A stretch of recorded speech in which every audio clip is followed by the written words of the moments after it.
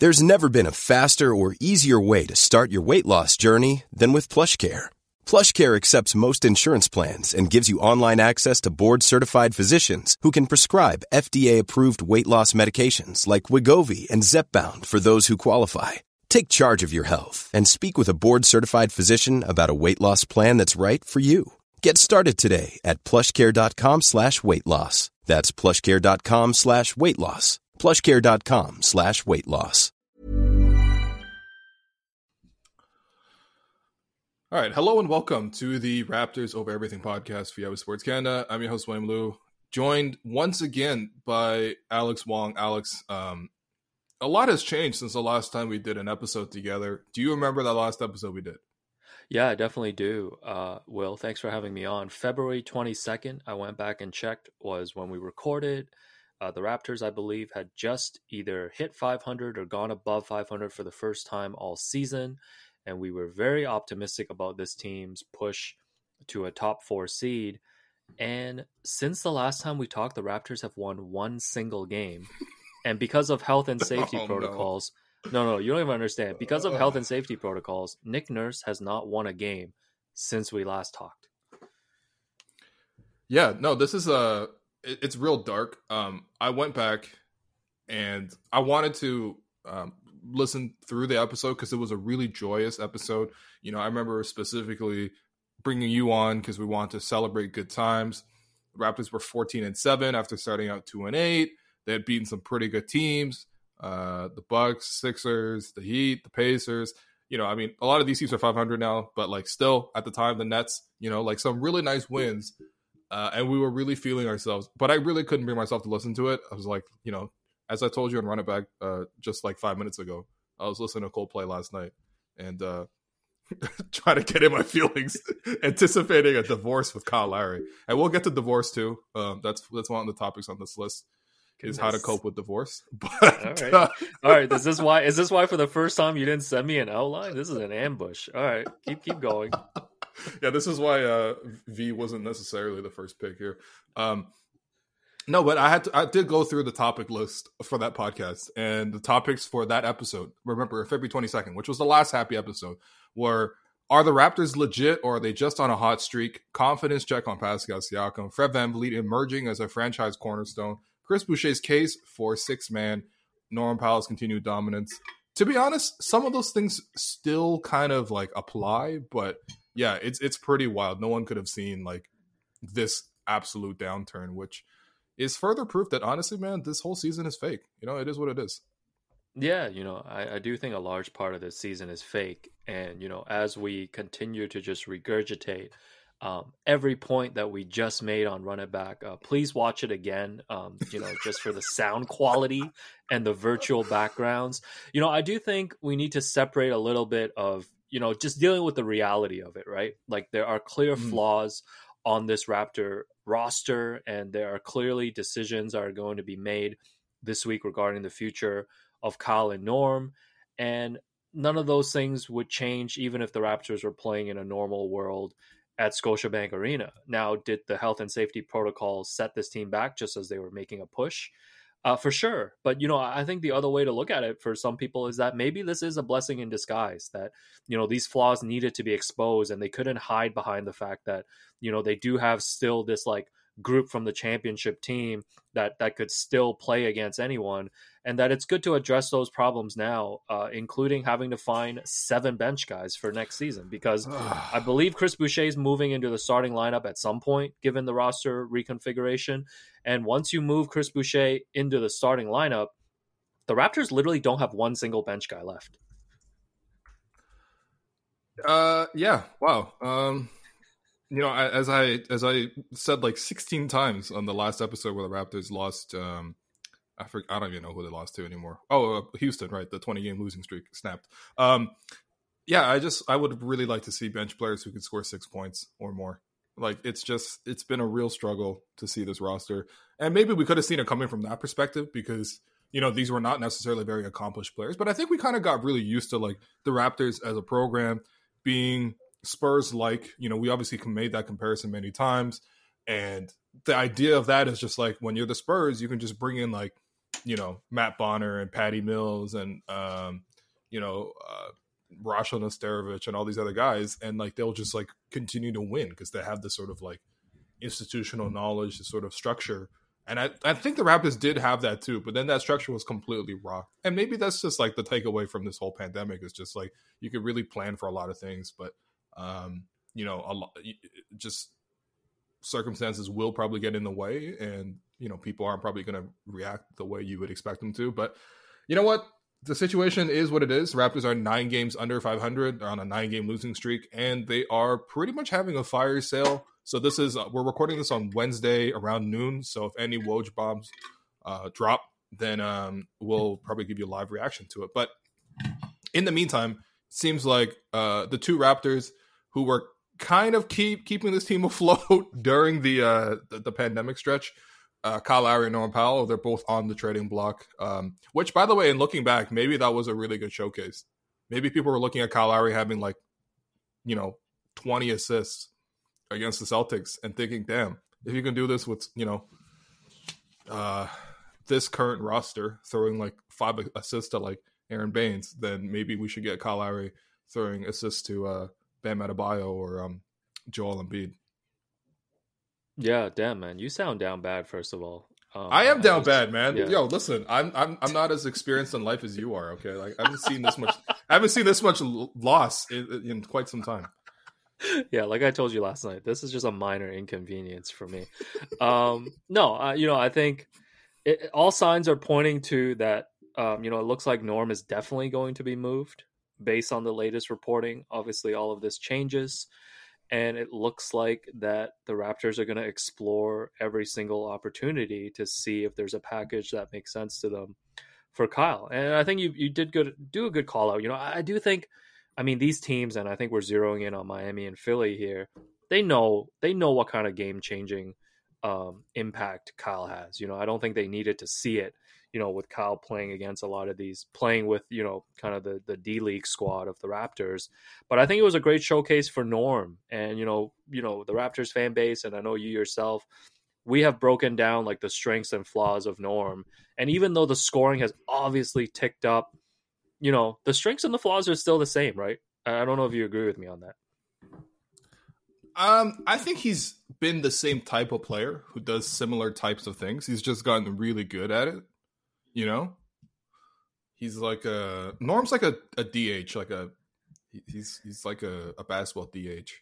Yeah, no, I think that's a really good way to put it. And I think the Raptors have, I just think it's tough for the Raptors. Like I know Masai has been known obviously to pull a few surprises out of the bag, but if you're looking at the offers right now from Philly and Miami, like they're just not that appealing. And I understand versus letting Kyle walk at the end of the year, you do want to recoup some assets, but man, those packages are looking tough. And when you're talking about like a Duncan Robinson, and you factor in that you probably have to re-sign him for $15 million a year or more, then it's like at that point, if you're making that commitment, then why don't you just bring Norm back? Yeah, I can see that argument for sure. And I don't think necessarily the Raptors need to move both these guys, but I do think that if the return is right, I think the situation for the Raptors is that they just have this dearth of talent on the roster, and so they need to get kind of as many pieces back as possible. And you look at the bench, and there's just not a lot of like even drafted talent. I know we're like so high on undrafted players. You get Fred, you get Chris Boucher, and these are great success stories. But like seven undrafted players on the Raptors. And as much as you can overcome the odds, making it a rule or making it an overall policy to overcome the odds is difficult. Like I really would like to see some talent. And that's not to say first round picks or whatever are guaranteed like, success stories, right? Like the highest picked player in the Raptors right now is Stanley Johnson. And before that, it was Alex Len, who was picked like 4th. Yo, can you give a good stat? Yo, why are all these stats so sad? Alex, we're trying to demonstrate range, man. We can't just be here for the good times, man. Got to be here for this shit too. So, I think that's where you're looking at, and I think that's where if you can get multiple pieces, you're not even looking at it as a 1-for-1. If you're trying to trade Kyle Lowry, you're probably trying to get multiple pieces. No one coming back from Kyle is going to be as good as Kyle. It's going to be as productive as Kyle. But if you can get like 3 pieces from Miami for Kyle, and if you can get like 2 pieces for Norm, then all of a sudden you have at least restocked somewhat of the cupboard. Because, you know, as I mentioned in previous episodes, like, it's not necessarily about this specific core, because I do think the Raptors want to add to this core, right? Which you look at the timeline, it's Pascal, it's OG, it's Fred, maybe Norm. It's really about the next core. Who is in that next core, right? When the Raptors had DeMar and Kyle and JV and Serge, and, you know, they used to win games. You know, they had like all these prospects on the bench ready to go, and that was the next core. So what is the next core behind some of these guys currently? You kind of have Malachi. Like, I think he's going to get there. Although I do think that, having seen him play a few times, struggles to get his shot off. He's a little bit small. You know, I think he's going to have to get really good at taking difficult shots, as most small guards need to. So he's going to be more of a developmental project than I think initially anticipated when he was drafted as a senior coming out of, or he played like 4 years with a redshirt season in between coming out of college. But you just need more guys, because, like, is there anybody else? Like let's say the Raptors tank the rest of the season. Who are you trying to give minutes to like see if there's something there? And when you think about that question, it's not great. You know what I mean? Like, is there someone else besides maybe Malachi that really intrigues you off the bench? No, there's not. And I think you've made this point, you know, on a lot of your podcasts. You know, I know I don't think it's even a joke when you say, like, how many guys can score 6 points off the bench. And I know you've been missing guys like Alan Anderson from like the 2012 Raptors. Yeah, I wasn't serious about that, but he can score 6 points on 8 shots for sure. No, but like you're completely right. And you look at the way Nick has managed his roster. Like, put it this way, man. Their season, like, whatever. You want to say their season was on the line in Cleveland because they really needed to snap the losing streak and get going. When the season was on the line, Nick looked at his bench and said, let's do the break in case of emergency backcourt of Pat McCaw and Stanley Johnson.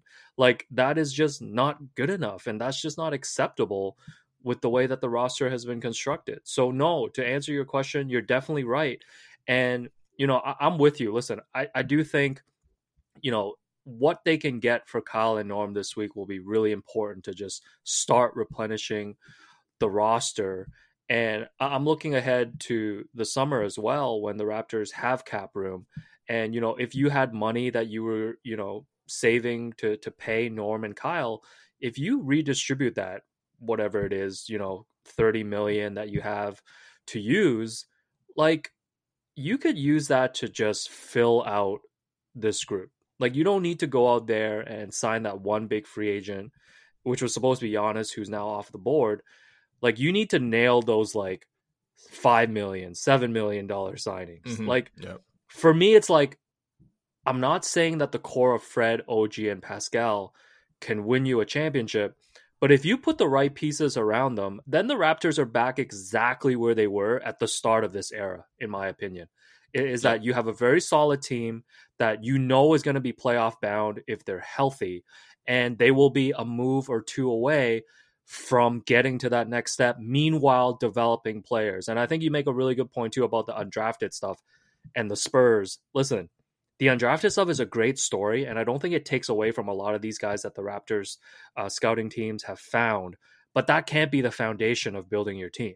That is like a supplementary thing, right? That's why you have Kawhi Leonard and Kyle Lowry and all of these other players on top of it. So whatever position they end up with in the draft lottery, like even if they end up with, say, like a 10th overall pick, knowing what the Raptors can do with like a 30th overall pick or a 50th overall pick, like I feel pretty good if they even get like a 10th overall pick, that they're going to be able to find someone who isn't going to be like a game-changing guy. But like you said, I feel like they just need like a 6-man, 7-man, 8-man right now, and maybe an extra starter. And that's why I don't feel as bleak about this as everyone else. It's a new era. It's tough to handle the end of Kyle for sure, but I honestly don't feel like it's the end of the world here, and the Raptors are heading for like 5 years of darkness. Yeah, see, this is why we bring you on for this, the veteran presence, so to speak, because you're offering perspective into this whole thing. And I do agree with you. Like, I think that is the best case scenario. Like, you kind of right the ship and you avoid that like prolonged tanking. I think the best case scenario would be that 1 year of tanking. You take this hit. Obviously, a lot of circumstances went into this hit, but maybe you can kind of bounce back from it, and then you kind of avoid, what you don't want to see is like a Minnesota situation where you're picking in the draft every single year, or like your New York Knicks situation, or like a Sacramento situation. Like, you want to get right back into the mix. And I do think that, if you do make a really good signing in the offseason, I think it'll help. I mean, in terms of the position that I think the Raptors need the most, it's pretty obvious. They need a center. They need a center really badly, and they could find a young center to fit with this core. I mean, there are some players available that I think would be interesting, and I mentioned them in the past, but all three of these guys were restricted free agents. You got John Collins, who I don't really think can play center, but offensively, definitely skilled enough to play center. Lauri Markkanen, maybe some kind of similar concerns, although as a stretch five, I could really see it. And Jared Allen, who, Chris Haynes of Yahoo said the Raptors are reportedly interested in him in free agency coming this summer. And honestly, they can get like a nice center to pair with this younger group because of the cap room created from, Kyle and Norm no longer being factors as free agents of the Raptors. Like, that isn't the worst case situation. But I think that there might be another concern, which is just like the top end talent for this group. Like, is the top end talent good enough to be at like a home court advantage level team in the regular season, and then to win a few rounds? That I'm still not totally sure about, because I think Fred has improved a lot, but still has some limitations. I don't think he's ready to be your number one guy. And I don't think Pascal has shown he's ready to be a number one guy. I think last year he had stretches, but I think his confidence is not looked the same since pretty much the bubble. And, we have to see what you get from him. But let's talk about the actual trades themselves. So let's start with Kyle. So it seems like the two teams mainly in it are Miami and Philly. And Woj did mention other teams are interested, but that's kind of like fringe kind of things. Sort of like, okay, if both of them kind of walk out, maybe you have a third option. But I think the idea is sort of pitting these two teams against each other and creating a market. And I think when you have two bidders, both who have interesting prospects, then you're in a pretty good position. And really, I just wanted to start with, like, first off, how intense do you think a negotiation is between Masai Ujiri, Daryl Morey, and Pat Riley? That three-way WhatsApp group must be intense at the moment. Yeah, I mean, Masai's trying to get WhatsApp on BlackBerry, on his BlackBerry Bold 9900, and it's not working. I want Masai to make this as difficult as possible for both of these guys. I respect the other two GMs a lot, obviously, but you remember, didn't Daryl post something about regression about the Raptors a few years ago? And there was a bit, and I think Masai actually issued a statement via the reporters, basically telling Daryl in so many words to just mind his own business. So I want Masai to be doing things like making Pat Riley have to drive to a store in South Beach to get a SIM card for a BlackBerry that they only want to talk on there, and make Daryl have to send his trade offers via a Nintendo DS to Masai's LG refrigerator. If you're gonna want to get Kyle, you have to do this. And I hope Masai told Lawrence Frank to fax me your trade proposal from the trade machine, and I'll take a look at it on Friday. So I hope it's miserable for everyone, because you don't want to make it easy when you're giving up the greatest Raptor of all time. But yeah, I think to your point, I think we know who these guys are offering, right? I think the Raptors are asking for Maxey from the Sixers. Obviously with other things to make the salaries work. Shout outs Danny Green coming back to get his ring. And then now we're sending that ring as a part of the three-way deal. And then on Miami, Toronto or Tampa. And then on Miami, I'm sorry, I get Goran Dragic, Kelly Olynyk have to make the salaries work, but I'm not interested in Kendrick Nunn for all the reasons. Nope. And I'm not that interested in Duncan Robinson, only because I know you're going to have to pay him. And Tyler Hero, I'm actually interested in. And I know there's a lot of people who are he's not that great. And I get it, but he's also 21. And I think a lot of times, a lot of people in the Raptors fan base look at their own prospects differently than they look at other teams. We give such a benefit of the doubt to a lot of guys that the Raptors develop. Why can't we look at it as a way of that? If you see the flaws in Tyler Hero's game, but you believe in the Raptors developmental program, bring Tyler Hero here and let's see what kind of player he wants to become. And he is exactly the type of piece that you're talking about, the Raptors need to replenish their roster. He's not going to lift this franchise suddenly to a championship level, but we also need to move off that conversation at this point. Yeah.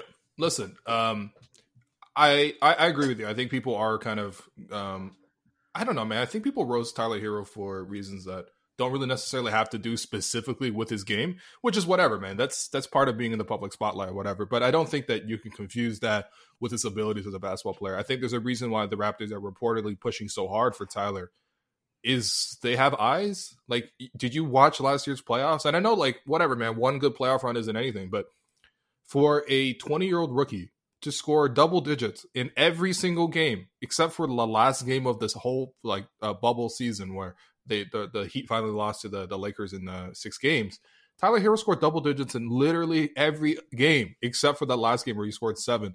This includes against the Celtics, okay? We all saw how hard it was for the Raptors to score against the Celtics. Tyler Hero against the Celtics, 19.2 points per game in that series on 52% shooting with 6 rebounds and 5 assists in 35 minutes per game. And don't forget, like, he had that 37-point performance against the Celtics, which, again, I have to remind people, do you remember when the Raptors played that exact same Celtics team and how much trouble they had scoring the ball? Like, that's part of the reason why you would be intrigued with a guy like this. And I think that, you know, there are concerns, I think, from buying players from the Heat, because for me, I do worry about taking them out of that system. The Heat do not play like the rest of the NBA. You know, they have a lot of screening. They have a lot of ball movement. They have a lot of like really functional bigs who really like to work dribble handoffs and things like that. And I don't really see that happening with the Raptors. I think the level of screening, that's like, this is so granular, but the Raptors' level of screening is so far below what the Heat do. And I think screening is super important to obviously shooters getting open. And I think that's why you're able to see the Heat produce guys like Hero and Robinson and stuff like that. Whereas we can't even find Matt Thomas one open shot in like 10 minutes.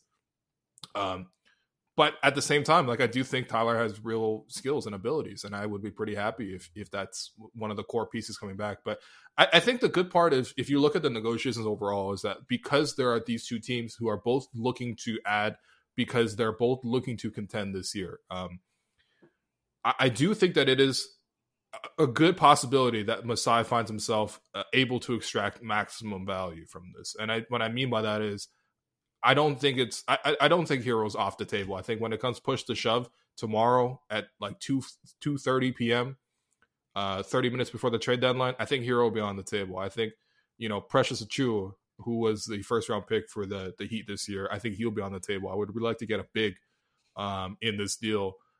These expiring contracts, I think they'll be on the table, obviously, because they're part of the deal to make it happen. But I do think that, okay, the Raptors might not necessarily need like a Kelly Olynyk or Goran Dragic, but can another team use them? And if so, can the Raptors flip them for different picks? The Heat might not necessarily offer draft picks because their picks are mostly tied up for the foreseeable future, but can the Raptors flip a Goran Dragic into a protected first, a Kelly Olynyk into protected first? That's probably a little optimistic, but it's possible. And I think on the other side, the same applies with Philly. Like, you know, listen, I know Philly's like, I don't know if we want to give up Tyrese Maxey. You're giving up Tyrese Maxey. You're giving up Matisse Thybulle, who, you know, as good as he is defensively, again, that's another guy who struggles to score 6 points. And you're giving up like expirings and, you know, whatever, and you're giving up Danny Green, and you're probably flipping Danny Green for picks. So whatever happens, if the trade fully goes through, which at this point I kind of expect, like, I think the Raptors are getting the full package. And I would almost be a little bit disappointed if he didn't, just because I know Masai's track record of these trades, man. Like, oh, for sure. And I think that's what you have to give Masai credit for is, you know, and I don't know if we'll talk about this, but I feel like some of the free agency signings, and especially last summer too, has been a little bit lacking, you know, from the front office, but he has a great track record in terms of trades. And, you know, I think you make a really good point too about these two teams kind of haggling over a Tyler Hero or a Tyrese Maxey. And I'm not saying they're not talented guys, but you also have to understand what you're getting back. Like, Kyle Lowry will automatically vault for me the Sixers into having more than just like a puncher's chance against Brooklyn in a 7-game series. Yep. And you also have to look at the fact that might, given like Joel Embiid's injury right now, and I know they've been playing well without him, that might give you a shot to finish with the 1 seed, which is so important, I feel like, now for those top 3 teams with Milwaukee, Brooklyn, and Philly, is that if you get the 1 seed, you're pretty much guaranteed only having to play one of the other 2 teams. And, exactly. I think that's a huge incentive for Philly to bring Kyle Lowry. And like, Kyle Lowry's probably perfect for like any team, but he's like perfect on that team. Just picture him and Simmons out there with Embiid. Oh, and that's going to be the most annoying team in the NBA. I already that's feel gonna be the most, yeah. Like the Simmons and Kyle obviously have a history, but they're going to be great together. And, on the other hand, I think with Miami, they have to make a decision, and maybe it's a tougher decision for them too. Cause you go all in, you give up Tyler Hero. You probably let Duncan Robinson walk maybe this summer, and you're building around Kyle and Jimmy, who are kind of up there in years along with Bam. So that might be a little tougher. So I think for the 2 teams, for me, I think Philly's the one that should just get it done. And to me, it's like, even if you're giving up Maxey, I don't feel like it's comparative to like Miami giving up Hero. Cause I just feel like the Sixers have Ben Simmons who's pretty young. Like Embiid, I know, is always like this walking injury risk, knock on wood, but like he's not like up there in age either. You add Kyle, like, man, that's a monster team.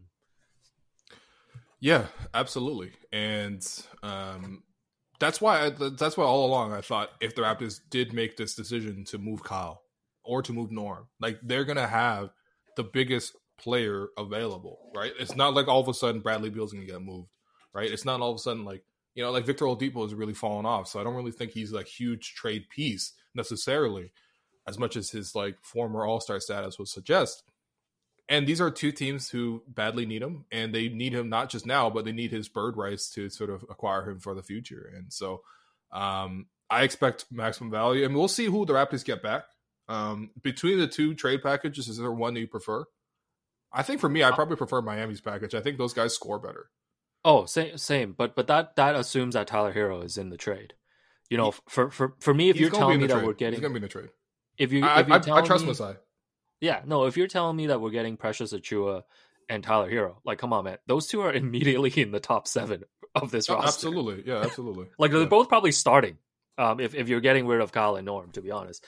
And that goes to replenish. And I just want people, like, I know there's a lot of people that are down on Hero, and trust me, I get it. There's no perfect package when you're trading for half a year of Kyle Lowry on the market.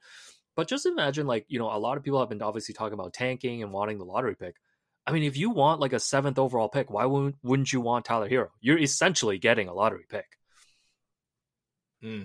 Yeah. Well, yeah. I mean, I don't know. I mean, I just think that people kind of get down because they look at the overall numbers, and that's fine. Like, I think Hero hasn't necessarily been maybe as efficient as he was last season. His 3-point percentage, as a rookie was 39%. This year, it's 31%. Obviously the bubble was really exciting, but he hasn't really made that a standard for his game moving forward. But but he's in his 2nd year. He's on his rookie deal. This is like if another team was trading for OG or Pascal or Fred in their 2nd year versus now, right?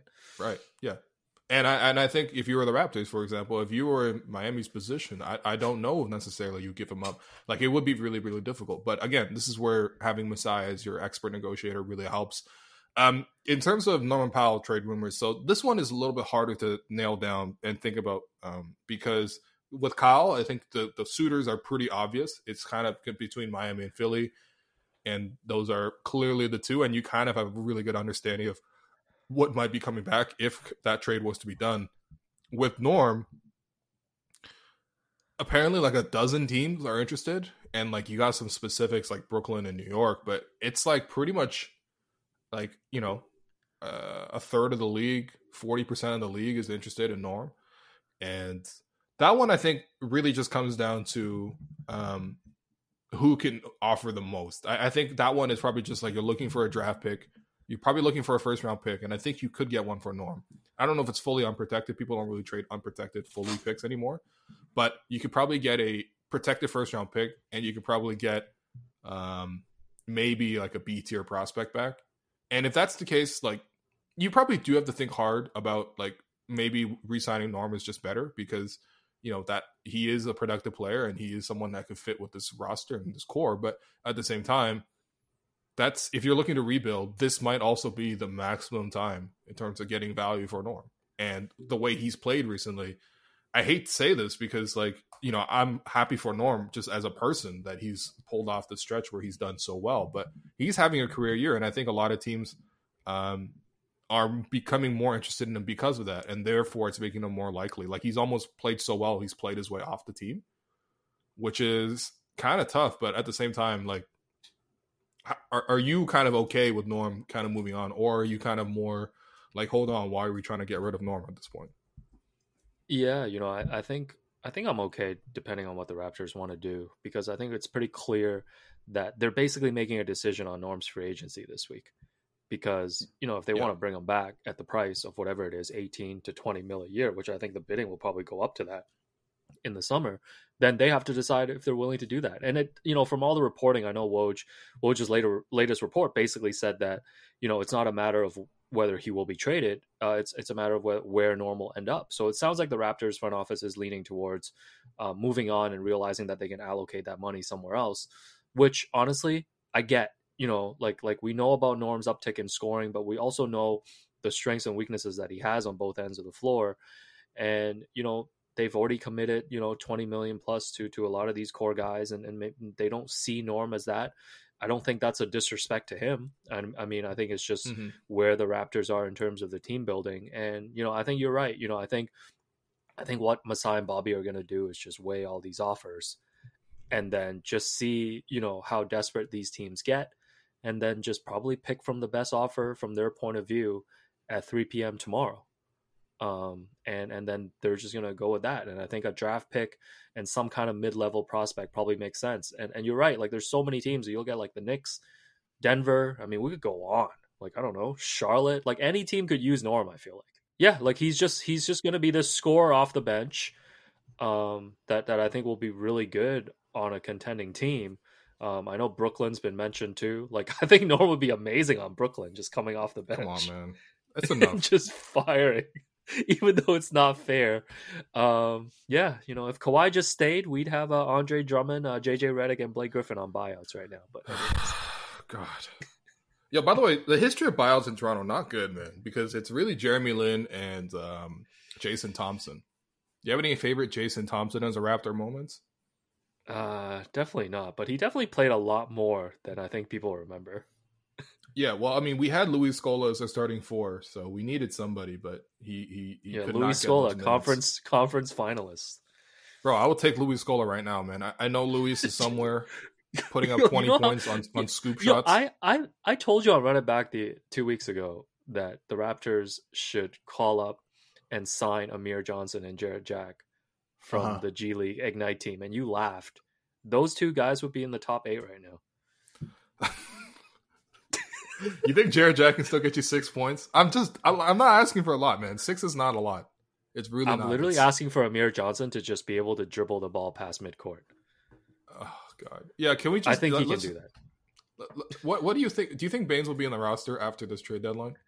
I don't think he should be. I honestly, and I'm not trying to like just pile on him. He seems like a really nice dude, and this is why I feel bad when I call him a gym teacher. He seems like a super nice dude, and I know him and his wife, they just had a new baby too. You know, I believe they welcomed a new kid right after they moved to Tampa, and you know, this must not be easy for him. You know, as difficult as it is for everyone else. And to add on top of that, I mean, I think he knows that he hasn't played up to his standard, but I think it's one of those situations, you know, where whether you're including him in one of these trade packages to just get off his contract, or if you honestly just like outright waive him and see if he wants to find a new team. I just feel like the team needs to move on. I just feel like it just hasn't worked out. And, you know, we're seeing it on the floor. And I feel like if the rest of the season is about development or whatever you want to call it, then I don't think we should be allocating minutes to Aaron Baines anymore. Mm-hmm. Yeah, I agree. And I get it because it's roster construction. Like sometimes you do need things that he can do in terms of like the physicality on a screen. For example, the second unit, pretty much all they do in the second unit is everyone else stands around and tries to get Fred open. Like they basically run a Steph Curry offense for Fred or for Kyle. Although Kyle does do a little bit more for the passing rather than the scoring itself.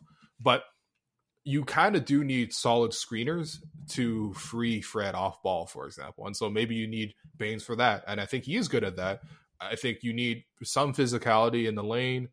But I mean, I don't know, man. It's really not worth the other kind of trade-offs that you kind of lose, right? Like, it's absolutely not. And like, you can't be like, it's hard enough to win games, especially winning games this season.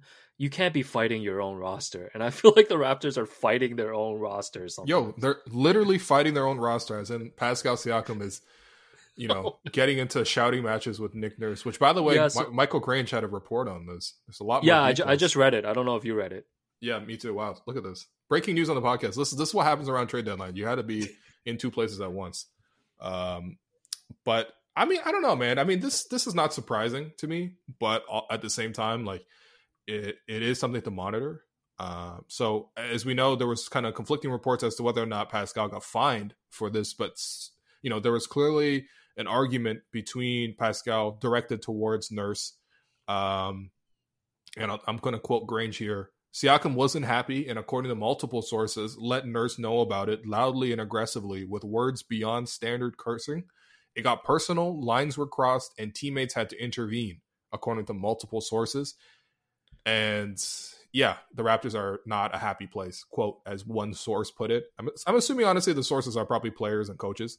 But this is obviously something that is hard to sort of cover up. And this is something where, honestly, if you had beat reporters traveling in a non-COVID situation, this story would have been reported like immediately. Of course, now that we're on Zoom, we have no access. But yeah, I mean, obviously Pascal played the next game and the Raptors lost to Houston, whatever. But I'm not totally sure how much, discipline or anything like that will come out of it. But basically, the crux of the situation is Pascal's not that happy. He feels like he's sort of been singled out for the Raptors' struggles this year. And I think that, this is something that they can kind of go through and kind of overcome. I mean, really, I think it's just people are upset because they're losing and things happen. And of course, it's not okay to have this happen. But at the same time, I do think it's more of a reflection of like people expecting better rather than like, outright pettiness or anything like that. What do you make of the situation? Yeah, obviously this is like the second incident that we've heard about this year, because he was benched for one game earlier in the season. And I do think it's concerning. And listen, man, we obviously have the perspective of just think about everything Pascal's gone through like the last 12 months. And of course, just coming off, having to sit because of the health and safety protocols and all of the expectations on him, playing in Tampa and all of that. And, I think it was Joseph Cacharo who like pointed this out yesterday too. It's like this kind of stuff happens with every NBA team, whether they're winning or losing. I think people forget because, the championship run was so fun that was not a good, quote unquote, good Raptors locker room in the first half of that season. Kyle was very upset at Masai for trading DeMar. Nobody knew about Kawhi, really fitting in or not. And I think Nick Nurse talked about it a little bit in his book, that it took a few months before, like, I think Kawhi really started he took control in like one of the video sessions, and really kind of started bonding with the team. So this stuff happens all the time. And I think this just adds to the process of Pascal trying to figure out dealing with the expectations of being paid $30 million and being this number one guy. So is it concerning? No, I definitely think it is. But I also think like sometimes in these situations, we can't just look at it from a player's perspective as well. We know that Nick is a very demanding coach, and we know that Nick has a very short leash, and maybe he's got kind of more power in a way, I feel like, than a lot of other coaches, because of the championship and because I think of the way maybe he's been empowered by the front office. You don't see coaches treat a lot of their star players in this way anymore. I think this was more common, like in the 90s. You would hear about this a lot more, when I used to read about it in the newspaper. But like, I think... I don't know what any of these things are. But go on. But like, we have to consider too, like, we know Nick Nurse doesn't have a lot of patience for guys in terms of kind of pulling them and benching them and shifting the different rotations and things like that. So you have to come at it from both ways too. We don't know kind of, how hard Nick has been pushing Pascal behind the scenes, whether it's one-on-one or maybe calling him out during video sessions and things of that nature. So I just think there's a lot that goes into it, and we have to consider all of those things. Yeah, I agree. But here's the thing, though. I do believe that as one of the star players on the team, not even necessarily the leader, right? Because I do think that leadership is not something that is like intrinsic to Pascal's game the way you could see it with like Fred, for example. But as one of the star players on the team, I think you really do need to,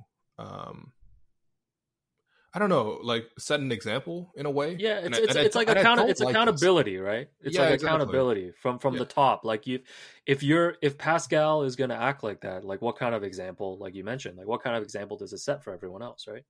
Yeah, exactly. Which, you know, I would, you know, I'm not saying that Pascal's some sort of malcontent. He's clearly not, but you know, I think he, as one of the leaders of the team, sometimes when you're losing, you really do have to sort of take the brunt of it. You know, sometimes, you know, and I do think that it's telling that after these like really tough losses or whatever, it's always like Fred coming to talk to the media. It's always Kyle coming to talk to the media. You know, I think the public face of it, even now in a Zoom era, is important. And again, I think it's also just something that these guys can kind of get through. Like, I think that Pascal has always been, you know, this very humble player who has worked really hard and has gotten really far in his talent and things like that. And, you know, I think there's more growth to be had there. And, you know, I just, it's disappointing, but I think it's also not that surprising in this moment. But I don't think it's something that long-term is going to cripple the franchise or anything like that. Like, I think if you look at the cornerstones of this team, I think Pascal's still a cornerstone. I think obviously Fred's a cornerstone. Nurse is a cornerstone of the team. And as long-term pieces, you know, you would just hope that they don't clash in such a deep way on a frequent basis. And I don't think that is the situation. I don't even think it's in Pascal's personality, really. Like, if you could like when they used to say Kyle used to like get at, you know, Dwayne Casey or whatever. I'm like, yeah, of course, man. Because look at Kyle, like just look at the way he treats referees. We all love Kyle, but anyone who's been close to the team or like covered the team, we know Kyle's been a pain in the ass to the coaches. Yeah, absolutely. He's worth it too. I know Grange shares some. I think Grange shares some stories too. You know, about a practice that Kyle interrupted. You know, during the Dwayne Casey era, and like we've all heard these stories, and it's like I still think, like, I'm not trying to defend Pascal, but it's like it is kind of embarrassing when you're benched, right? And I think when he didn't play, not just benched. Yeah. He got benched for Pat McCaw and Stanley Johnson. That's what I'm saying. It's like. I think at the time when we saw that in the fourth quarter against Cleveland, all of us were just like, this is a conditioning thing because he's coming back. That's what Nick said too. Protocols, right?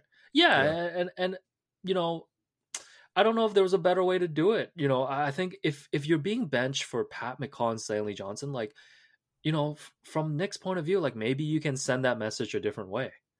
Like if Pascal was able to play, even though you were not happy with the way that he was playing for whatever your reasons were, let him just play through the fourth quarter. I mean, like, what's there to lose? It wasn't like it was a Game 7 playoff game. And he let Pascal play through everything last year against Boston when everyone was like, maybe Pascal should sit by the end of the series. Yo, honestly, I was dying for Rondé. I was like, maybe Rondé could come in. But you remember, right? Like at the end of Game 7, we all remember that meme of Serge clapping on the bench. Yeah. And then putting his head down because they were still going to Pascal on isolations, you know, late in the fourth quarter. So if you're going to you either got to make a decision on either you're going to let this guy play through it. And if you're not happy with his effort, you know, in Cleveland, let him play through it so it doesn't become a public thing and then just talk to him about it. Like, I think Pascal has earned the right at least past the point of like Nick having to make a point if that's what he was trying to do with the benching. I don't think he was trying to make a point outright. It's weird to try to make a point at a guy coming right back from COVID and things like that. You know, but you know, at the same time, I think Nick is just a really competitive dude as well. I think so too. Yeah. Listen, he's a great coach, and I don't think this is even a criticism, but I don't think he's used to losing. And I think it's really different when you're coaching a losing team, right? Like he's so frustrated with the roster that his emergency lineup is McCaw and Stanley Johnson. And it's like, that has to be like killing him on the inside. But at the same time, for the rest of this season, whatever the roster looks like after the deadline, I just want Nick to pick his 8 guys and just let them make all their mistakes. Like, just pick your 8 guys, because like Mm. like you I don't know what's the analogy you always use. Like, he's just like playing with a 2-7 offsuit every night. Yo, he's playing with 2-7 offsuit, man. Every game, He's playing with every 2-7 hand. offsuit, but like Stanley is a 2-7 offsuit. You know, DeAndre Bembry might be a pocket 4 on some nights. You know, Utah Watanabe could be like a 6-7 suited. It's like, you just got to go with your one hand and just play it out, because he keeps trying to find these different combinations. And it's like, no, if you think Paul Watson is the guy to come off the bench as like your 7th guy or 8th guy, then just stick with it. He literally said before the pregame against Cleveland that Paul Watson's rotation spot was safe. And by the 4th quarter, it was Stanley Johnson and Pat McCaw. So like, I just think there has to be some decision making there of just reckoning with the fact that this roster is severely flawed, and just spend the rest of the season focusing on, is it more important to play Paul Watson 30 minutes a night, or spreading those 30 minutes between Pat McCaw, Utah Watanabe, DeAndre Bembry, and Paul Watson? Yeah, no, that's really well said. By the way, I can't believe you and I have done so much content together, like, and I mean so much of it, that we haven't gone through the whole roster and given them all poker hands. I feel like that's a great way to evaluate players. Like, what is Matt Thomas at the moment? I feel like Matt Thomas so last year was pocket the way and, I tweet about Matt Thomas is like he's a pair of pocket kings. yeah. But in reality, I think Matt Thomas right now is like a 6-8 offsuit. Yeah, you're just like praying. Like, if you see a 7 on the flop, like, you're like, okay, all right, maybe I'll check. Like, maybe I'll like call like a minimum raise, but like basically every bench guy is drawing dead after the flop. Yeah, actually though, it's tough, man. Terrence Davis is like 2-3. It's tough, man. Yeah, no, it's unbelievable when you look at the bench. Like, it's just like, and I really just like, again, I'm not really trying to like make a commentary specifically on any of these guys in terms of how hard they work or anything like that, or like their commitment to winning and all these things. It's just, if you compare the talent on the Raptors bench, 8 through 18, and just compare that to like other teams, it's really, really shocking where the Raptors are. Which, by the way, they haven't hit on one of those guys. Yeah, which the guy they might have hit on the most was Alex Len, who's unfortunately not with the Raptors anymore. Alex Len giving you 7 points per game on 65% shooting. What I honestly think, and this is like this is pure just a theory, but I think when they waived Len early in the season, Nick just went to Masai and Bobby and was like, listen, you can give me one bad center, but I'm not dealing with 2. So cut one of them. And they couldn't cut Baines because of the contract that they gave him. Yeah, look, I'll just say this. I don't think that's that far-fetched, because if you're just lining the 2 of them up, I feel like it's just a toss-up of who you keep. And you probably lean Len. Alex Len had 20 points against the Nets recently. And Alex Len won the Raptors a game against the Knicks, and is probably going to be the reason that cost them like the draft lottery, because of the 1 extra win. Do you want to guess? Do you want to guess what Aaron Baines' season high is in terms of scoring? I'm gonna say 6. No, it's not 6, bro. Come on. Although 6 might be like the mode. Wow, I didn't know we were back in high school math. No, his season high is 13 for Aaron Baines. That was actually his second game. I'm gonna need a fact check. I'm gonna need you to send me a screenshot of a box score. Come on, man. Come on, bro. He had 13 3 times. He had it against Detroit. Remember, that was when I was tweeting out Aaron Baines and Kyle Lowry pick and roll, and I tweeted out a picture of John Stockton and Karl Malone. Losing to the Pistons twice, like, oh man. Anyways, bro, it's bad. But anyway, what I'm trying to say is Alex Len has had multiple games with 13 points or more. Listen. Neither of them are a long-term solution. I know they obviously had to do like a stopgap thing this offseason, but it's just time to move on from both of them. Yeah, you're right. It's all of them, really. Like, all of them. Like, I'd really love to see like a fresh crop. If you had to keep some, obviously we have the rest of the season to determine like on some of these guys' decisions. But let me just get your quick thoughts, yes or no, on whether or not you want to keep them next season, right? So we'll start with Bembry. No. No, okay, all right. I'd kind of keep Emery, but I can see it. I'm going to be saying no to a lot because I'm kind of knowing the Raptors cap room situation and knowing that they're going to be able to add guys. I would let a lot of these guys go, but hit me. Terrence Davis. Nope. Stanley Johnson. Nope. Yuta Watanabe. No. Come on, bro. You just did a panel with them, man. That was different. This is about basketball. Yeah, go watch that Yuta panel, please. Okay. Yeah. Especially if you understand Japanese. Who else? Paul Watson. Yes. Okay. Matt Thomas. No. Oh, come on. No, Alex. That ship has sailed. You know that ship has sailed. Is it even exciting when Matt Thomas checks in anymore and shoots threes? Like, I'm not going to lie to anybody. Yeah, no, it is what it is. We had some time. Honestly, he had a pretty memorable 2 years. I still see some possibility for Matt, but that's you again trying to talk yourself into these guys. I feel like we got to set the bar higher. Pat McCaw? Nope. Jalen Harris? Yes. Why? Based on no evidence, because he said we the North, and the season has gone downhill since he said we the North. Okay, so when Matt Thomas said everything's going to be Irie or whatever he said, that wasn't enough for you? Fine, no to Jalen Harris as well. No. All right, damn. Yeah, no, this is why we need to turn Colin Norm into like 7 players. But that's what I'm saying. Like, they really need to just have, I think, a whole new roster next season. And I don't think I'm not saying it's easy, but I mean, this is what like the teams that don't get the meetings with like LeBron James and Kevin Durant have to do. Mm-hmm. Like, you have to nail these free agency signings. Like, the Raptors just have to nail those signings this summer. They just do. Yeah. And I think it's like, if you look at the Nets, for example, right? Like, obviously it was a premium destination and things like that. But what the Nets were able to do was, obviously they were in the trenches, but they were able to bring in guys and develop them. Kind of like what the Raptors have done in the past, too. It's not like the Raptors haven't done it. It's just they haven't done it this season, specifically, outside of maybe Chris Boucher. But they brought in a guy like Joe Harris, who, when he played in Cleveland, it was like, who cares? It's Joe Harris. But now it's like, okay, now he's $72 million and he shoots 50% from threes, right? They brought in a Spencer Dinwiddie, I think, from Detroit, and it was like, okay, this is like Detroit's third guard, but then he becomes a guy who, he's hurt right now, but he's a pretty decent player.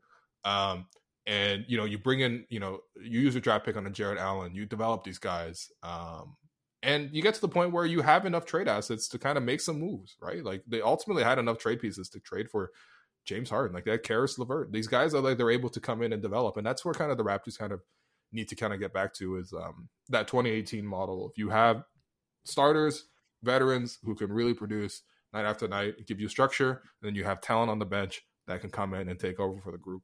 And hopefully this is kind of the first step towards that. But I do think that if you step out and look at the bigger thing, I do feel like maybe for the first time in a while, the Raptors' plan isn't as clear to people. Do you know what I mean? Like, I don't know if... Oh, yeah. No, I think they're in a weird spot. I think they're in a weird spot just because I think, they've been planning, even post-Kawhi, of making a run at Giannis. Mm-hmm. And I know it's so easy to just point to that, but I mean, that informed every single one of their off-season decisions last summer, after the bubble. Like, that's why Serge Ibaka is not on this team. Yeah. And, a part of the reason why, Mark is not on this team. They made those calls, and I know, even we've criticized, and everyone's criticized, that the Raptors not bringing back Serge and maybe disrespecting him with the offer, but nobody would be crying if that was the difference between getting Giannis or not, right? Mm. But Giannis comes, goes back to Milwaukee, and now suddenly the Raptors don't have that one guy who they can kind of say, we're going to plug him in, and suddenly Pascal looks great again as the number 2, and suddenly Fred is in a perfect spot as the number 3 guy. And think about the front court of OG, Pascal, and Giannis on defense. We got to stop talking about this. Come on, bro. Yeah. But I mean, if for people that are calling for tanking and calling for all of that, if you want to tank, if the Raptors want to go in that direction, then they need to make Fred, OG, and Pascal available this summer. Because otherwise you're going to have to try to build around them and see what you have. So I don't know if that's a decision that the Raptors need to make, but if you're really tearing it down, and I don't feel like they will unless a completely new management team comes in, and obviously that's not happening because Bobby has an extension.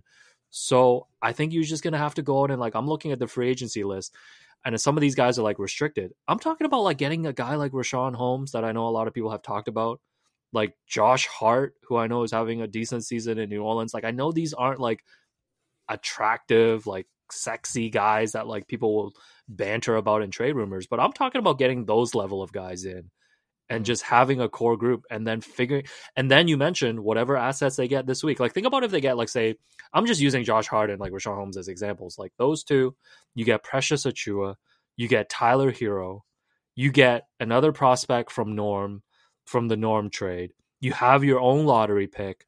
Maybe you have another pick. That's like 7 guys right there. Yeah. And I think that's the strategy you kind of have to go for. And of course, we know that the Raptors' history in free agency is kind of low, but you know, like I do feel like there has to be some level of confidence that you can bring in some of these guys that you mentioned. But you know, the other question is, do you have enough star talent to really build around, right? Because that's the thing with Pascal is like he kind of needs to be the number one. Otherwise, you just have a bunch of number twos and a deeper bench than what they have this year, which is fine. You can get places like that. Like I think, you know, Kyle and DeMar, the whole era was kind of like 2 number twos and guys kind of filling in around that. And they won a lot of games, but you know, to get to the next level, it's whatever. But I don't really mind that, to be honest. I don't think you necessarily need to like go for broke and like specifically get star pieces and then kind of move from there. I think you can kind of build from the middle, which is to get a lot of attractive players, young players, and then in the later years be able to flip them in trade packages and get ultimately a Kawhi Leonard when you need to, when you have all those assets in play. So, yeah, but I do think that this is like one of the first years where the Raptors are like completely like, I don't think they could have planned for any of this, man. They just didn't plan for the season to kind of go the way it did. I think obviously the circumstances sort of played into it. I mean, even like midway through, again, like literally the last time you and I were on the pod together, like they were looking great, and we were talking about maybe getting the center and just like making a playoff run, and all these East teams look weak and stuff. You know, nowadays we're talking about like trading all these guys. So it's a different decision, but you know, I think it's something that I think fans will kind of have to come to grips with. And I was thinking a lot about this because, you know, in anticipation of if Kyle gets moved, which it seems likely at this point, you know, kind of building like a piece that would somehow say goodbye to the most important player in franchise history. And that part was like really difficult for me to do. Like I literally find myself like sad at the thought of Kyle not necessarily being a Raptor anymore. I understand the reasons why, like my brain understands it, but like in terms of the heart, which is, you know, a large portion of what sports fandom is, like the heart is going to have a very hard time accepting. And I think one thing you kind of look for when you see these, you know, splits in the road, the forks in the road, is like you kind of look back on like the journey that took you to that spot. And the journey with Kyle is like so long. It's so memorable. There's so many points. And same thing with Norm too, which by the way, I mean, I hate that they kind of are maybe going out the door together, because I think you might get less attention to Norm, which I think Norm has been one of the most overlooked Raptors in franchise history, if we're going to be completely honest about it. Doesn't necessarily mean he can't go, but he just is underlooked most of the time. And yeah, I mean, like emotionally, like how are fans supposed to prepare for Kyle leaving? Like, I mean, we understand why he would leave and things like that. We understand why Norm would go, but how do you fans, like, I think, emotionally process it? Yeah, I think I'll just do a quick note on Norm too. Like you mentioned, you know, I think honestly, like any player from that 2019 championship team will forever just be like worshipped and celebrated in the city just for the role that they played in that. And I would add guys like DeMar and JV to that, because they played such a huge role in building the franchise back up. And with Norm, this guy saved Dwayne Casey's job when he came in and beat the Pacers in Game 5. Mm-hmm. Like, Dwayne Casey was getting fired, and they probably were going to break up that DeMar-Kyle combination if they lost to the Pacers. So, and obviously Norm's had other huge playoff moments as well that everybody knows about. So shouts to Norm. I think with respect to Kyle, I wrote about this a few weeks ago and I was thinking about it too. when Kyle said that I'm going to retire as a Raptor no matter what, which I guess should have been like the alarm for, I guess he's leaving. No, the alarm was he sold his house. Yeah, why do we keep ignoring when people sell their house? It's a big fucking move to sell your house. I don't have a house, but it'd be huge if I had sold my house, man. Of course. I'd probably leave if I sold a house. But also the same fan base, and I'll put us in there too, that ignored the fact that Kawhi went to Home Depot to get a bunch of boxes 3 days after the finals. That was the first time. We could, you get one chance. Like George Bush says, you fool me, you can't fool me again. Goodness, this man quoting Bush. Come on, man. So Yikes. It's dark. With respect to Kyle, I think the way I choose to look at it is that I always think back to the very beginning of 8 years ago in 2013 after the Rudy Gay trade. And we all know that Kyle was very close to getting traded to the Knicks. And he's literally said, I think this was on Open Gym, he had his bags packed at his house. Like the deal was done. Like he was just getting ready to get the official call and the heads up from the Raptors to go to the airport. And obviously that didn't happen.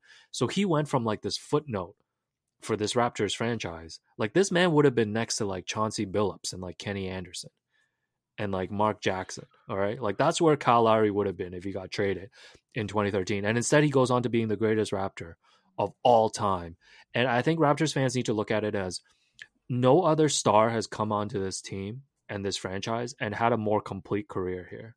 Because if you look at Vince Carter's Raptors career will forever be a what if. Right? Yeah. Like, what if he stayed? What if him and T-Mac stayed?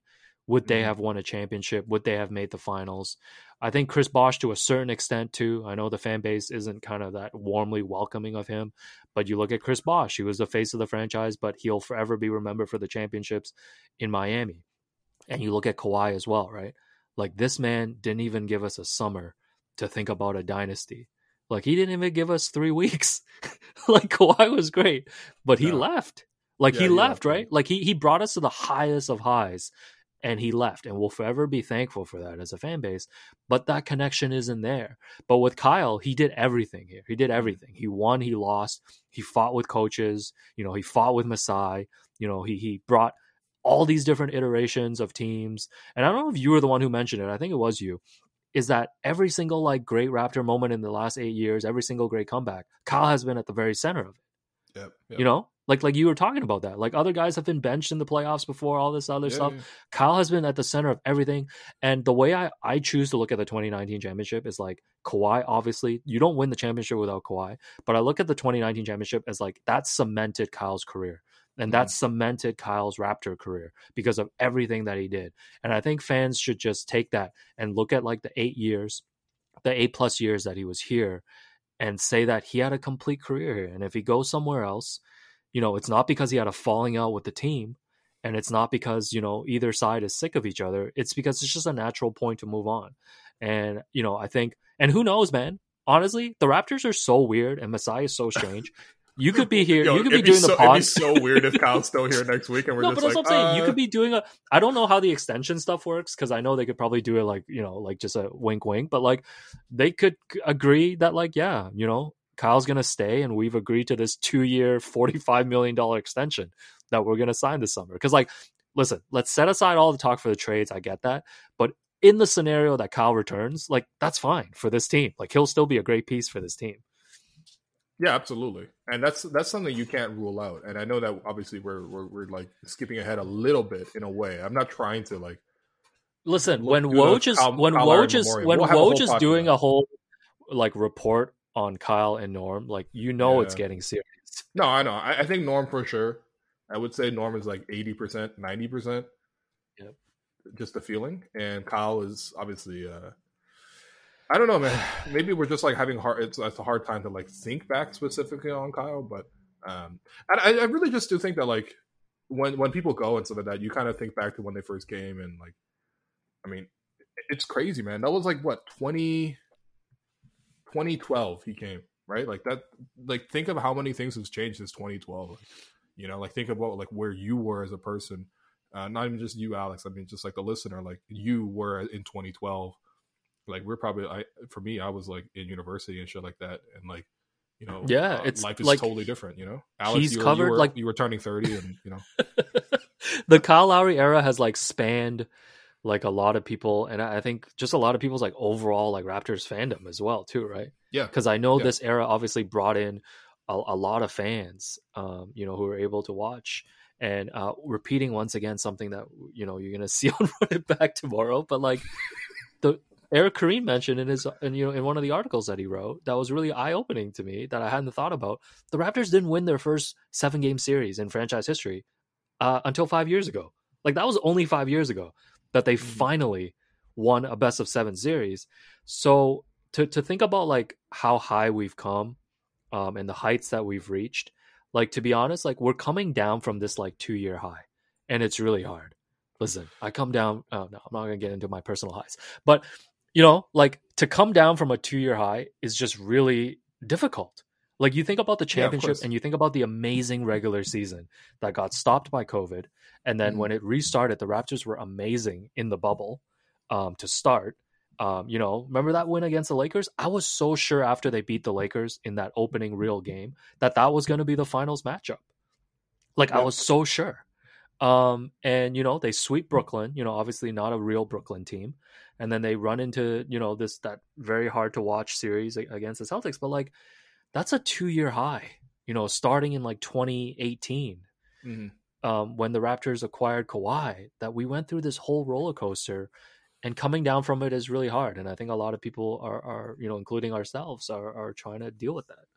Yeah, but that's the thing though, like no one's life is going to be like this one long high. Like you really do need like some time in between, like a humbling process, some time at the bottom to get perspective, to like look up at the top. Because I think maybe it's hard for you if you're just born atop the CN Tower or whatever. Like you just get regular. Like that's the sight that you have on the world and the lens you have on the world is just what it is, and it may not look spectacular to you, but if you were born at the bottom and you climb to the very top and you could see it, like it feels so much better. You get there's just a difference. And I think that that's why when you heard the 2019 obviously when they won the Eastern Conference Finals, when Ernie Johnson was interviewing Kyle Lowry, like the reason why the Raptors broke into an organic chant for Kyle Lowry, they chanted Lowry. They didn't chant Kawhi. They didn't chant, Pascal. They didn't chant Fred, all these other guys. They chanted Lowry. And there's a reason for that. Like there's an absolute reason for that. It's because, when you root for sports, obviously, that just like with sports, just like in life as well, like you can't have someone go with you the whole way. Right? A person can only go so far with you in life. And especially in sports, that is even shorter, because obviously the life of an athlete is, restricted to like 20 years, unless you're LeBron. But in any case, like people are going to have to move on eventually. But the people that have gone with you for that journey, the journey that Kyle has taken the team on, taken every single person in the franchise in terms of fans, players, teammates, coaches, people in the organization, like, you have to be grateful for that, and sometimes it's just over at some point, and it's hard to leave. But again, like I think this might be one of the first times where you do have a player leave where it, not necessarily on good circumstances, it's always hard to say goodbye, but like in a way that is productive. Like I think Kawhi leaving the specific act of Kawhi leaving didn't feel productive to me. Like the specific like Chris the Kawhi leaving thing will always the Kawhi leaving thing will always bother me, just because it just messed up like the balance. He left a title. I can't believe it, man. No. I know we talk about this every time. Like we always try to have 45 minutes of real conversation about basketball, and then we just descend into this because it's the only thing that matters. This man left a championship team that was bringing their entire core group back, more improved. Like, look at how many guys came back improved last year. The Raptors would have gone 68. They would have won 68 games last year. They would have gone 16-3 in the playoffs. They would have won 16 games in the playoffs. That's what I know. Yeah. They would have gone 16-3. They would have beaten the Lakers in 6 games. It would have been amazing, even though there was a pandemic going on. And we're talking about 3-peats right now. We're comparing Pascal to Scottie Pippen. You know, we're talking Kawhi versus MJ, but instead I'm here looking up this hoopshype.com list of Josh Hart and Rashawn Holmes as 2021 free agents. And I'm advocating for Talen Horton Tucker on the Lakers, who's on my fantasy team. Let's go get that guy. No, but like, I think you make a really good point too, is that this is just the cycle of following a team, right? It's the cycle of life. All right. Just say it. Just say it. No, it's a cycle of life. It's a cycle of life, and it's like, unless you're the Spurs, or I can't even think of any other team, because the Lakers have gone through bad stretches. A lot of these teams have got, like, you're not going to have this level of just sustainability at the top. Like, you're just not. And I think it's okay. It's okay. And that's why, like, the championship means so much too. And it's weird because I know the Raptors franchise has been here for like 25 plus years now, but this is really the first time they're saying goodbye, I feel like, to a guy who like spent all of his formative years in Toronto. Like, you can't say that about any of the other guys that were here. Like, even DeMar. Like, I think DeMar's the closest, but he also got traded right before they reached the mountaintop. Yeah, exactly. Like, we got to DeMar's story was not like finished. Like, trying to think of like what DeMar's story would be. You know, like when you like watch movies and people go through stuff, but then like someone just like dies before the ultimate like quest is completed. Yeah. DeMar was the sacrifice. Yeah. Like, he was sacrificed for the championship. And I always tell people, you understand, but he didn't get that final, like, the most satisfying part he wasn't there for the way Kyle was. And Kyle was there instrumentally for it. And so was Norm, honestly. Not obviously the same way, but like, I don't think the Raptors get past the Bucks in the conference finals without Norm. Yeah, no, I think that's fair. And I think it's good to just attribute, like, you know, you got to give value to like all of these guys. Mm-hmm. Like, that's why, like you mentioned, like, I do think kind of sucks in a way that they're both possibly going out at the same time, because all the attention is going to go to Kyle. But there will be time to remember both of them and to remember all the guys from the championship team. It's just hard, man. I got to pull up that scarf photo from last year and start Xing people out. Bro, I saw some people repurpose the Serge Ibaka scarf photo with Cade Cunningham's face on it and the losing streak. Yeah, I'm not talking about that stuff. Yeah, this is real dark, man. I mean, you got to be a real sicko to do that. That's what I'm going to say to you. It's just, you got to be real nasty to do that. But yeah, I mean, for now, like, this is kind of just what it is. And yeah, really, the only thing I want to talk about, you know, last is not the divorce thing, but really, we got to end on a positive note. Alex, I need your live reaction thoughts to Chris Boucher's Mary Brown's ad with Matt Devlin that we saw unveiled for the first time during I like to think the Raptors inherited the 20-game losing streak. I feel like when you lose 20, I feel like when you break that streak, that should be added, so the Raptors are actually on a 29-game losing streak. But anyway, give me your thoughts on Matt Devlin and Chris Boucher's acting here. Listen, first of all, were they in the same place? Because I feel like I need to study the camera angles, because I feel like that was definitely shot in two different locations, and they just cut it to look like that. Number two, you know, I love the fact that they you know, drew on Boucher on the Chevron jersey. That's a great look. I think they should do that. I think they should do a Lowry one and actually sell it. I think it would actually sell pretty well. Just like a customized jersey. You can already get, by the way, you can get that Lowry jersey already at Pacific Mall at the moment, man. It's only $5. Yeah, when it's open. But like, yeah, I don't know, man. Just, you know, to all these different places, Sony, who did the OG Anunoby PlayStation commercial, Osmos, shout outs Osmos, who did the Norm and Fred commercials, and Mary Brown's here. Yo, if you're listening, hit me up, all right? Let me script something. Let me script something that the Raptors fan base can actually connect with. And then and in this case, it would have been Chris Boucher dunking on your ass. Like, you know, if I'm if I'm sitting in a pitch meeting right now, it is you holding a chicken sandwich under the basket. And Boucher just coming and snatching it from you after he dunks on you. Yo. Like, he jumps over you and dunks on you. Yeah. Even better. And that's it. Even better. This is 2016 again, right? I am on a hoverboard, rotating, like the Magic mascot, and I'm holding a plate with all of the Mary Brown's chicken items of the dollar value menus, right? which, by the way, didn't look that good, but whatever. Okay, I'm holding the Mary Browns. Chris Boucher does the dunk that Aaron Gordon does, and at the very end, he tells me, you know. I mean, you know what? The part that bothered me about this ad is that what Devlin says to Boucher in this ad is essentially what I tweeted at him. And, you know, that's just unfortunate, man. I said. Get this man a snack stat. Like, that's what I said. And that's all I said.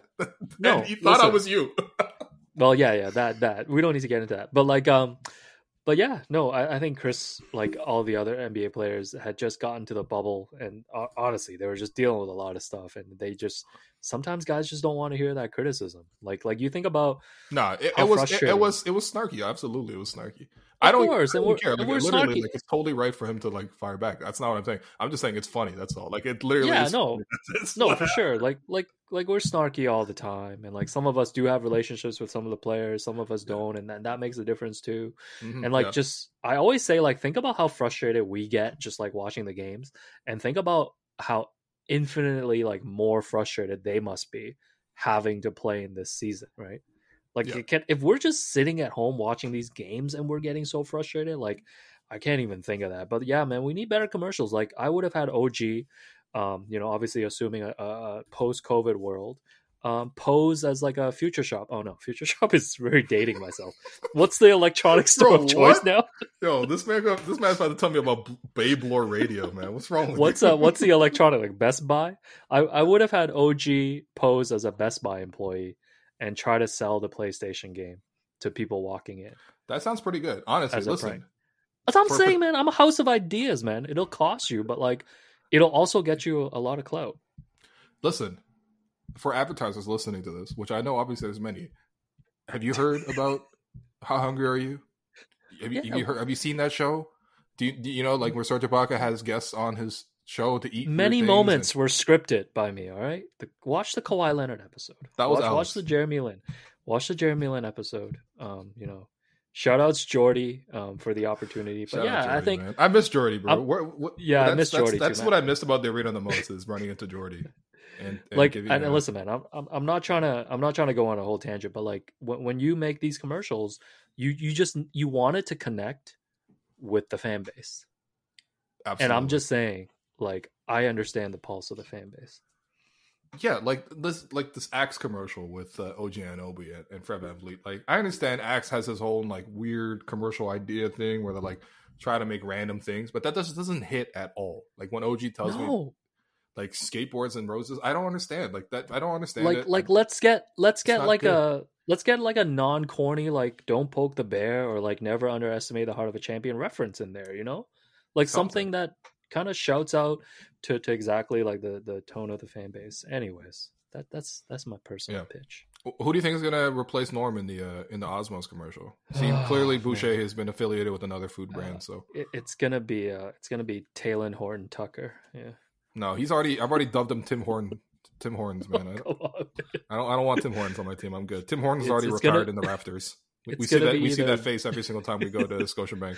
All we see is Tim Horton with I don't know. It's going to be either Josh Hart of the Call-In Show or Josh Hart free agency signing.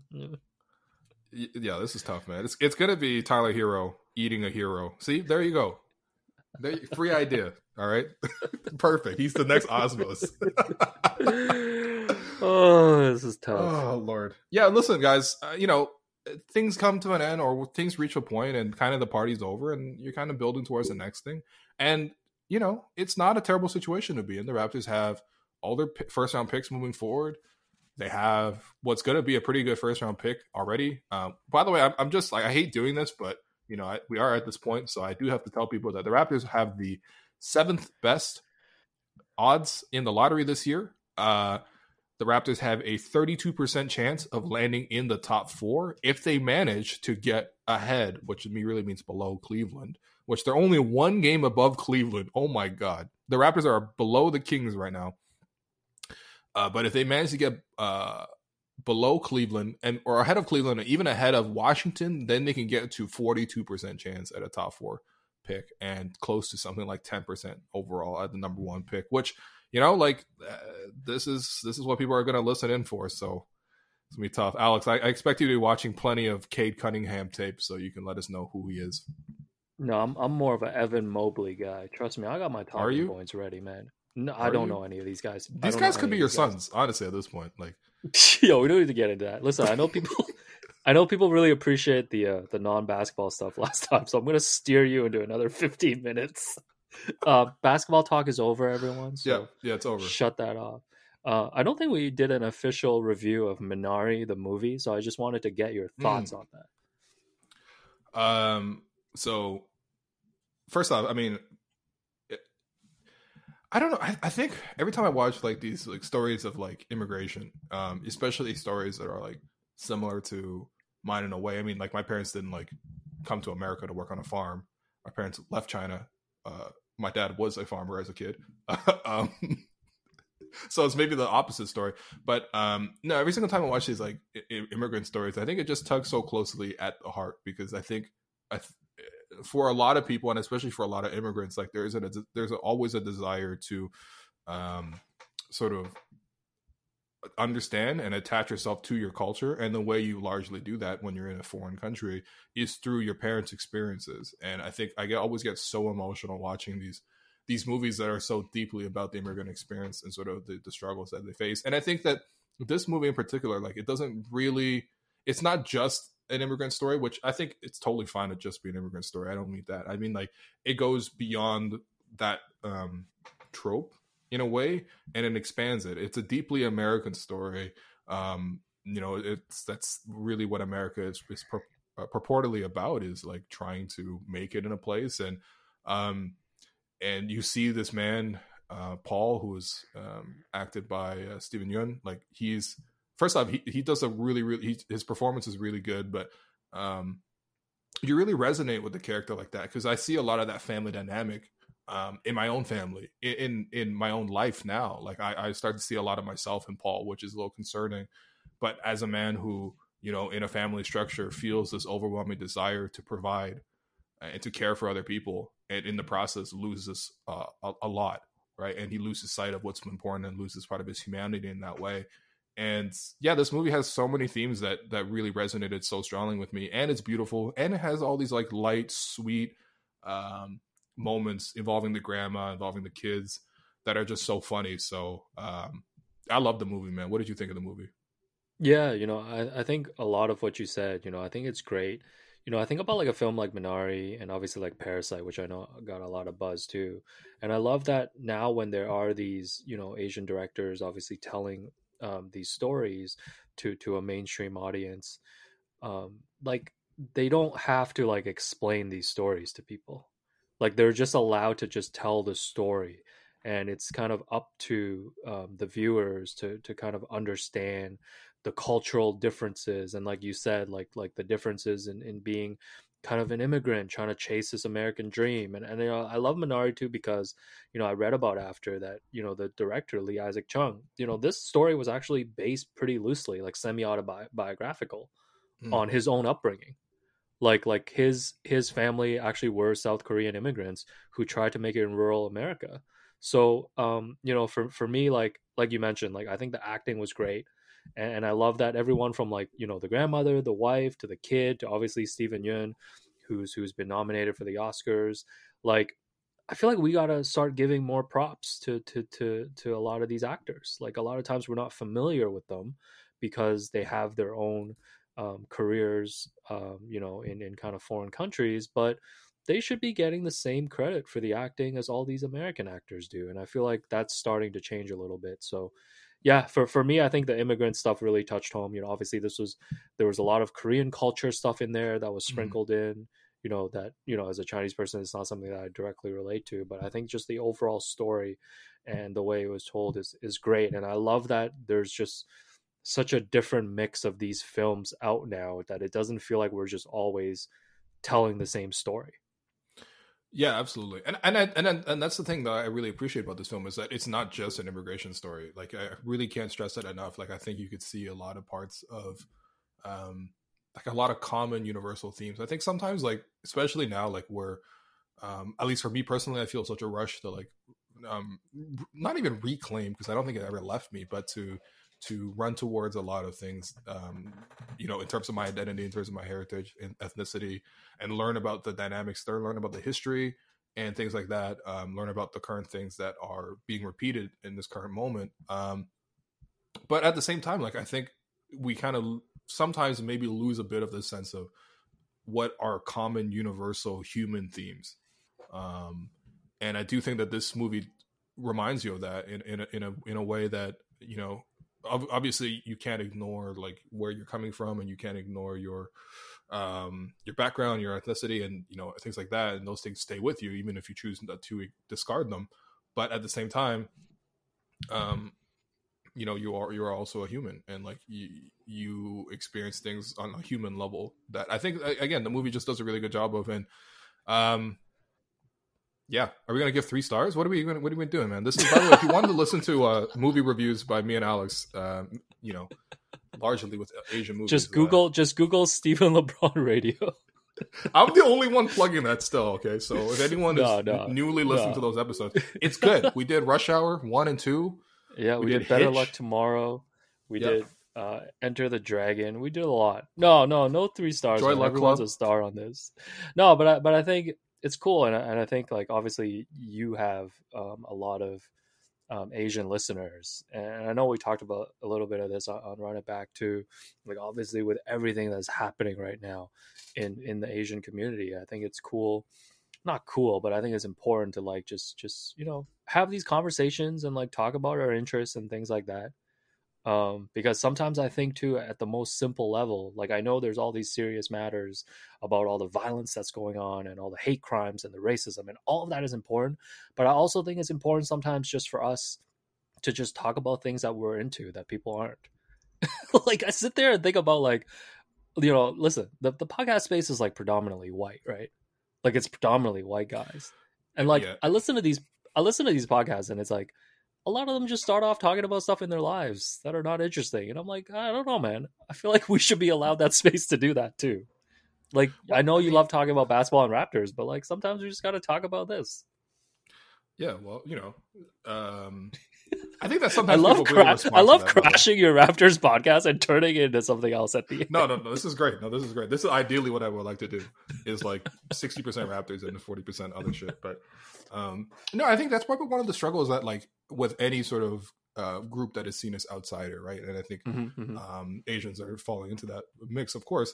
But like, when you are part of an outsider group, people tend to not necessarily know enough about you. I don't think maybe mainstream media does an active job of trying to humanize people, and that's where people can really get into really dangerous situations where you start believing things about people rather than seeing them as people. And I think that's why, like, these kind of works of art, like, are very important to humanize groups. I mean, of course, it's literally one person's story, as you mentioned.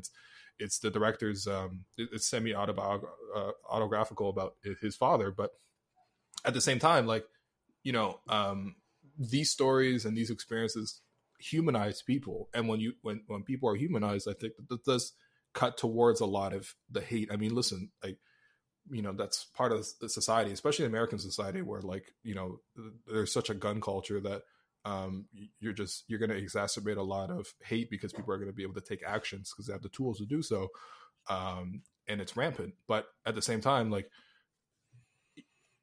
I do think that once you humanize some people, I really do think that at least for me, the way I choose to believe and the way I choose to sort of see the world, like, I do think that if you can humanize people, like, and by learning through their experiences, by learning through what they go through, by seeing their perspective, by seeing them as, fully as humans, not necessarily as stereotypes or things like that, it does cut into a lot of that. So. Yeah, no, I think that's a great point. And then, I'm 36, which damn, and you're obviously younger, but I think still, like, all of us are still trying to figure out a lot of this stuff in terms of, how to talk about it, both kind of publicly and privately, but also just, like, I think we're constantly, just like as immigrants, like you mentioned, like, we come from this, like, outsider perspective. We're constantly trying to figure out, like, what our place is, in the overall society. And I always thought, like, maybe this is something that you just kind of, figure out when you grow up. But, I'm realizing now, like, it's just one of those things that will just carry with you. and it's something that, you know, all of us just need to be mindful of. And you know, the great point that you made about the, you know, seeing other people as this fully formed, you know, human beings, and not looking at just like a group like Asians or people of color as like this like monolith. Like everybody has these different experiences. Asians span like how many different countries and how many different languages, and I think all those things are important. Yeah, exactly. So this is another reminder to watch the Raptors Asian diversity panel that was held and hosted by Alex. You know, it was Bobby Webster was on there, Yuta Watanabe was on there. Who was the coach that was on there? I forgot her name. Yeah, April Deus. So she's a community coach with the Raptors, and she's an assistant with the Ryerson team, and Rovin Yao, who works in the Raptors media relations. Yeah, if anyone's still listening to this, you know, I think a couple of other... It's just the Asians at this point, which, by the way, I thank you, all right? No, shouts to the Asian community. Yeah, but like, we're not always going to talk about Chinese buns rankings, unfortunately. Although we did do a whole podcast on Chinese buns, so again, you can find it. But like, yeah, there's a couple of good Asian podcasts I recommend, I guess, to you and to people too. Like, I don't know if you listen to Time to Say Goodbye. It's a podcast that Jay Caspian Kang hosts. I'm not gonna lie, it gets a little deep sometimes. So I'm not. It does every single episode. It gets really real serious. granular, but yeah, it gets granular. It's a really like, good one for sure. I think it's a great resource of just learning about a lot of issues that are happening in different Asian communities. And even if some of the stuff is maybe a little bit kind of, you know, over people's heads, you know, if you haven't researched some of these topics, I think it's a great starting point.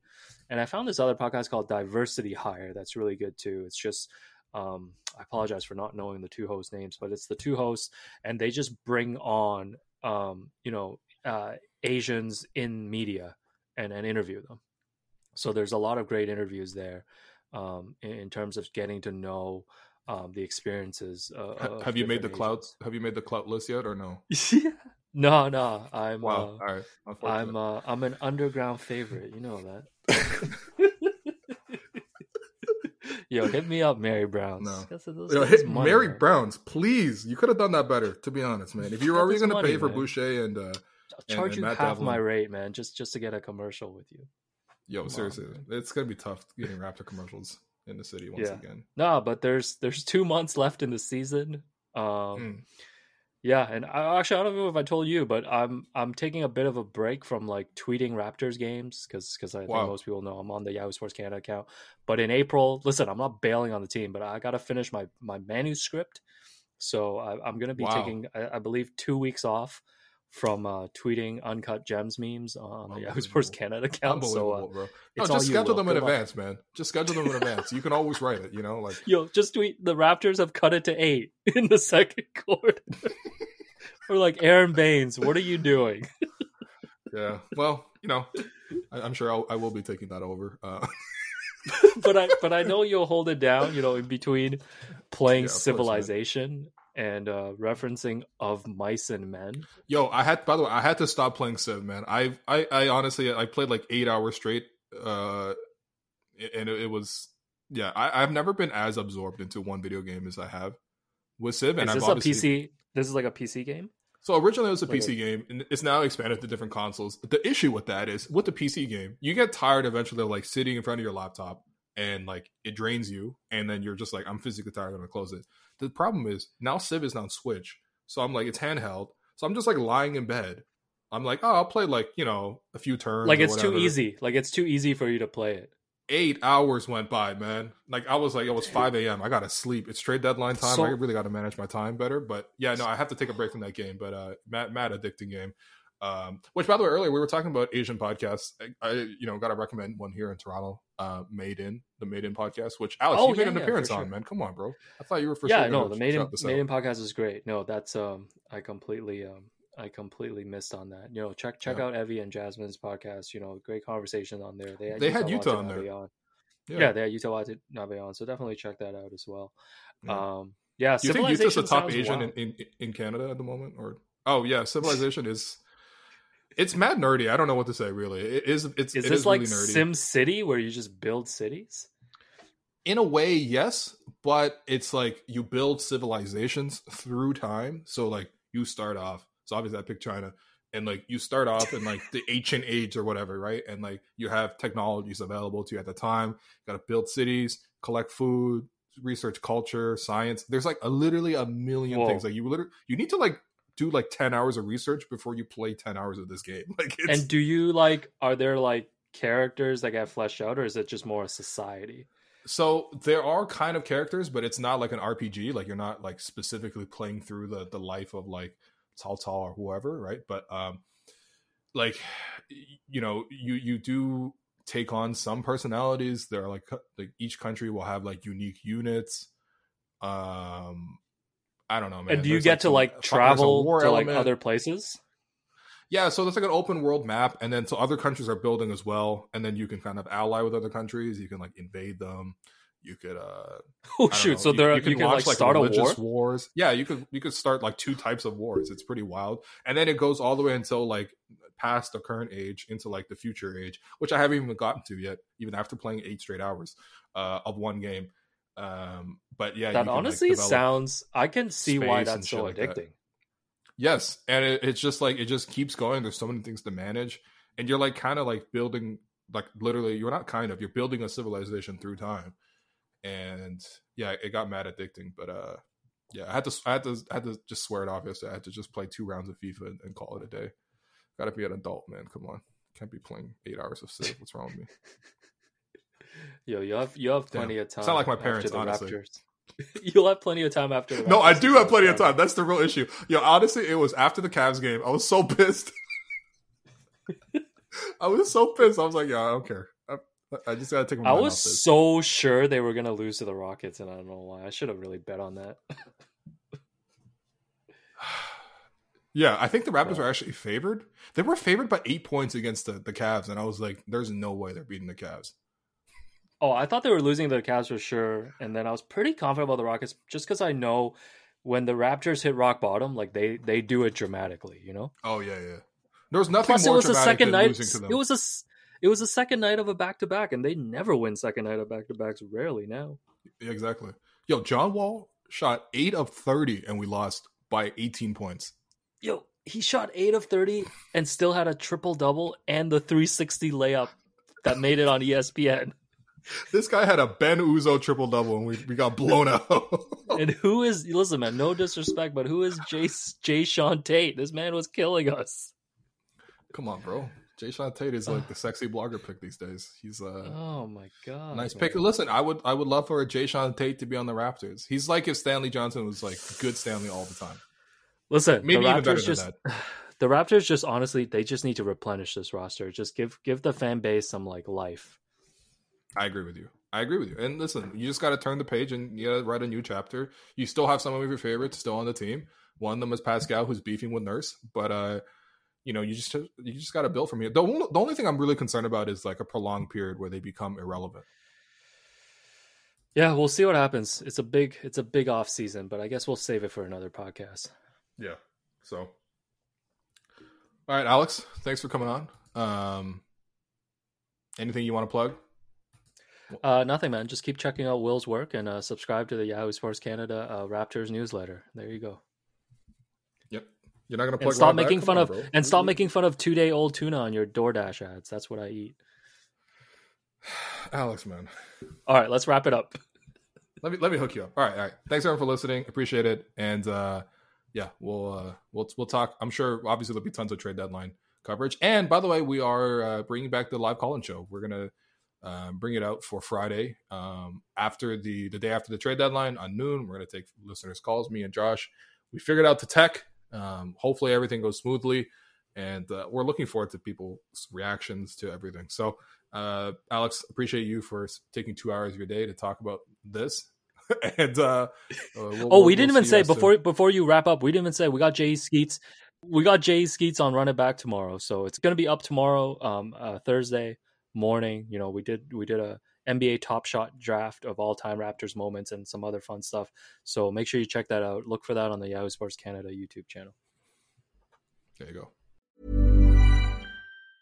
go. Mom deserves the best, and there's no better place to shop for Mother's Day than Whole Foods Market. They're your destination for unbeatable savings, from premium gifts to show-stopping flowers and irresistible desserts. Start by saving 33% with Prime on all body care and candles. Then get a 15-stem bunch of tulips for just $9.99 each with Prime. Round out Mom's menu with festive rosé, irresistible berry chantilly cake, and more special treats. Come celebrate Mother's Day at Whole Foods Market. Hiring for your small business? If you're not looking for professionals on LinkedIn, you're looking in the wrong place. That's like looking for your car keys in a fish tank. LinkedIn helps you hire professionals you can't find anywhere else, even those who aren't actively searching for a new job but might be open to the perfect role. In a given month, over 70% of LinkedIn users don't even visit other leading job sites. So start looking in the right place. With LinkedIn, you can hire professionals like a professional. Post your free job on linkedin.com/people today.